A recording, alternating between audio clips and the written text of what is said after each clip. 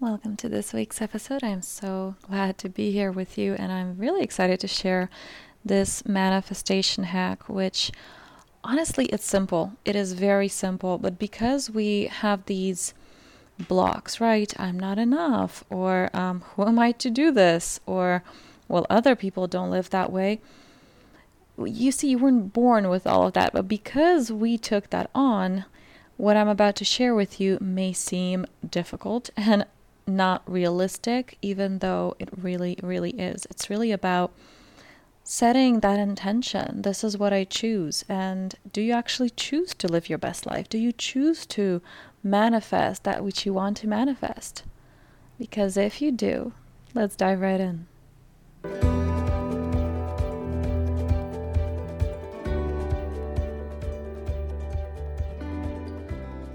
Hello and welcome to the Powerful Self podcast. I'm your host, Anna, and I'm here to support you through your transformational journey, providing you with practical tools, practices, and principles to help you permanently remove subconscious and energetic blocks, clear those limiting beliefs that may be standing in your way, and help you truly align with the life that you desire. A life in which you experience deep knowing, unshakable confidence, and true personal freedom every single day, because that is what you came here to do.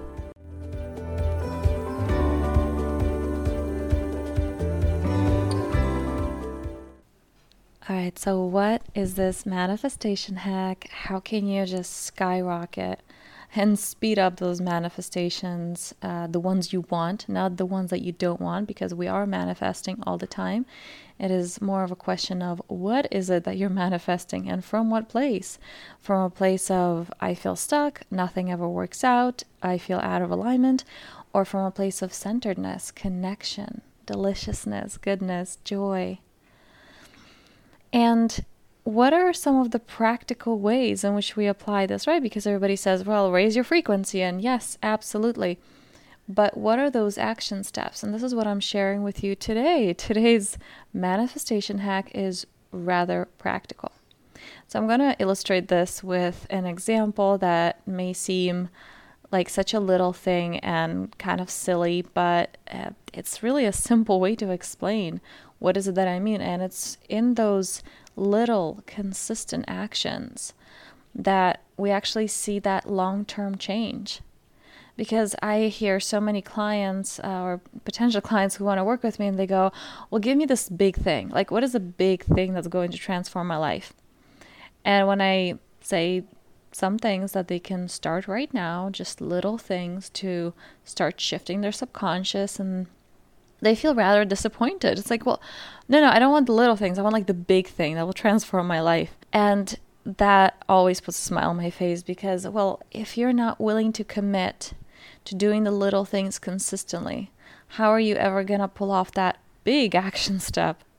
It doesn't work that way. Change is created in those small, consistent steps. Is that reaffirming? Are you actually dedicated to living your best life? Do you actually believe that it's possible over and over and over again? Keep thinking those thoughts until they become beliefs. So, back to the manifestation hack.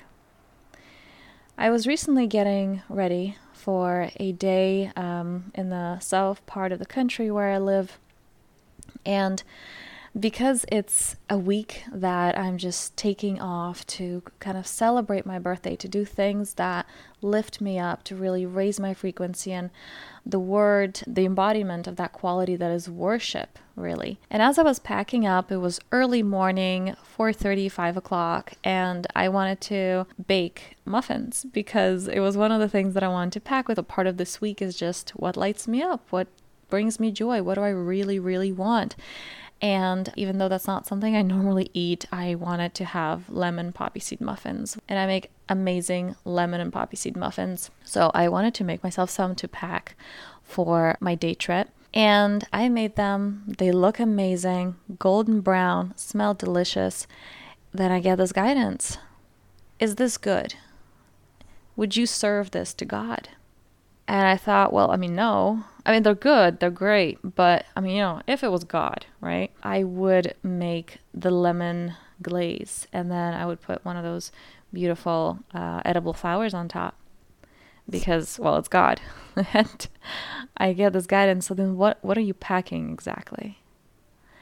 And that was such a powerful reminder, right? Wait, am I embodying that? Am I embodying that God within me? And I recently made a story on my Instagram about the fact that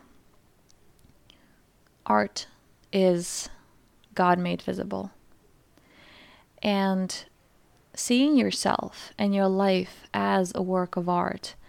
Actually, in a book, The Wisdom of the Shamans, he literally speaks about the fact that every person is an artist and we get to create this work of art that is our life.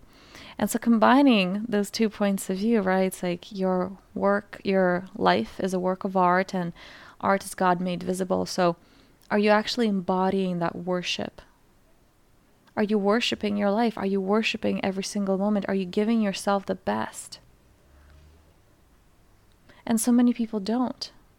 So many people expect for their loved ones to do that special thing, or for someone to show them love first, or trust first, or gratitude first.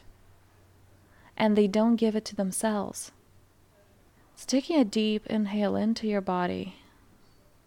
What do you really want right now? What have you not received? What does worship look like in your life? If your life is a work of art, and art is God made visible, then where can you do better? Where can you not cut corners? Where can you give yourself the best?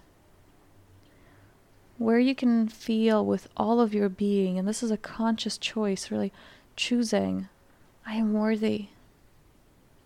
I'm excited to live my best life. I am excited to be that embodiment of God, love, life, consciousness, source. Can you be dedicated to that instead of being dedicated to the fears, to the stories, to, honestly, the BS that comes from your ego? It's valid, but it's not true. The inner critic, the ego, is just that scared inner child, and it's valid. But is that what you're committing to? So the manifestation hack is really worship, and it's allowing, and it's, are you giving to yourself that which you seek from others? And really the rule is, whatever you want to receive, give it away first. You feel like you're not getting enough attention? Give attention. You don't have enough time? Give time.